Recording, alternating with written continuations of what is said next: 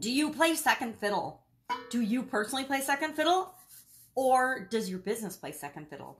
Are you the number one go-to business in your industry, in your area, in your niche, in your area of expertise? There is no competitive advantage to being the second least expensive provider in any industry. You're either the lowest or you might as well be the highest, because there's no real, I mean, there's money in the middle. Let's be honest. There's money to be made for everybody. We live in an abundant universe. But if you're looking to be the best at something, the go-to provider, you either want to be the least expensive or probably one of the most expensive, if not the most expensive. Depends on what you do and what you're providing for people and what problems you solve. Now, this expression came about as far back as the 1700s, early 1700s, when orchestras were popular and organized. And there was probably a similar expression before that, but nobody really knows. But in an orchestra, of course, the first violin is kind of the lead, in the hierarchy of the orchestra, the number one position, right? First fiddle which is the first violin, is the number one position. And then the second violin would be the second fiddle. And everybody else in the orchestra kind of has this pecking order of hierarchy in an organization. Not unlike our corporations, not unlike our businesses, not unlike our politics, not unlike our religion, or any organization we belong to. Think student council in high school, they were superior to everyone else. Think teachers, you think in any formal organization, there's like this hierarchy, which is made up, by the way. And we like to think, but we don't like to think. Other people like to think that there's, this power in their position. And just because they're in a certain position, we should, adore them, and that they're better or more valuable than someone else in another position. I don't believe that. I mean, I think that you treat everybody with dignity and respect in the way you want to be treated. And that's, of course, my personal opinion. But I find that served me a lot better than thinking I'm better than anyone else. Because we're really not. We're all human beings. And no human being is more valuable than any other human beings. We are all infinite beings, infinitely valuable, and we're all miracles. So nobody is more valuable than another. And I used to always get in trouble with people because I treat everybody like I want to be treated, and they treat me hopefully the way I want to be treated. And if people treat me in a way that is, downgrading or treating me like I'm inferior, I don't like that very much. And I don't like it when they treat other people that way. Which is why I don't hang out with people that treat other people poorly in any situation.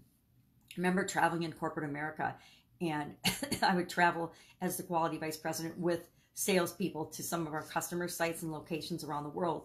And there was one particular salesman who was horrible to travel with because he was just so mean and rude and disrespectful to other people. And he thought that the world should revolve around him. And he treated people in a really rude way. And I just remember traveling with him and dreading every time I had to travel with him, because it was just a matter of time before he was going to be like super rude and disrespectful to somebody that we came in contact with. Not our customers ever, thankfully, because that would have been a big mess for me to clean up. But with just people at the airlines, back then it was taxi drivers. We didn't have Ubers or any Lyfts or anything like that. But just other people, waitresses, people we would come in contact with, just horrible, which, the way we behave always shows the world what we're really made of. And it shows the world who we are, not the person that we're trying to judge or put down. So, do you play second fiddle, not only in your business and in your industry, and that means you're being a follower instead of a leader in some aspect of your business or industry. Now, the cool things about this amazingly abundant world we live in is you can decide what part of and how you're going to determine and shine in your industry. You can just decide maybe you're going to not do anything with respect to price, and you're just somewhere in the middle, but your area of expertise is you serve your customers, your perfect customers, the people that are in your world better than anyone else in your industry ever possibly could. And by providing them the best service, solving their problems better, faster than anyone else, always listening to them and being, customer centric, you are number one in your industry from that perspective. Maybe you're not the biggest money maker in your industry. Maybe you're not a $1 billion or $1 trillion company, think Apple, but you serve your customers so well that they wouldn't even think of going to another service provider or another company to solve their problems, whether it's products or services or what.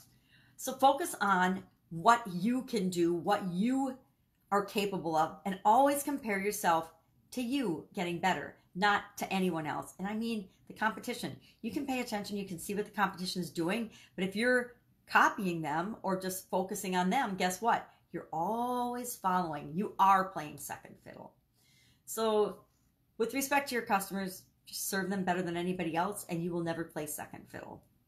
With respect to yourself, just be the best continually improving version of yourself, and you're never second fiddle to anyone, because nobody else can be a better you than you can be, and nobody else can be a better themselves than they can be. And by copying or mimicking or trying to be like someone else, you are just playing second fiddle. So don't play second fiddle today. Be that first violin, and I will, of course, talk to you tomorrow.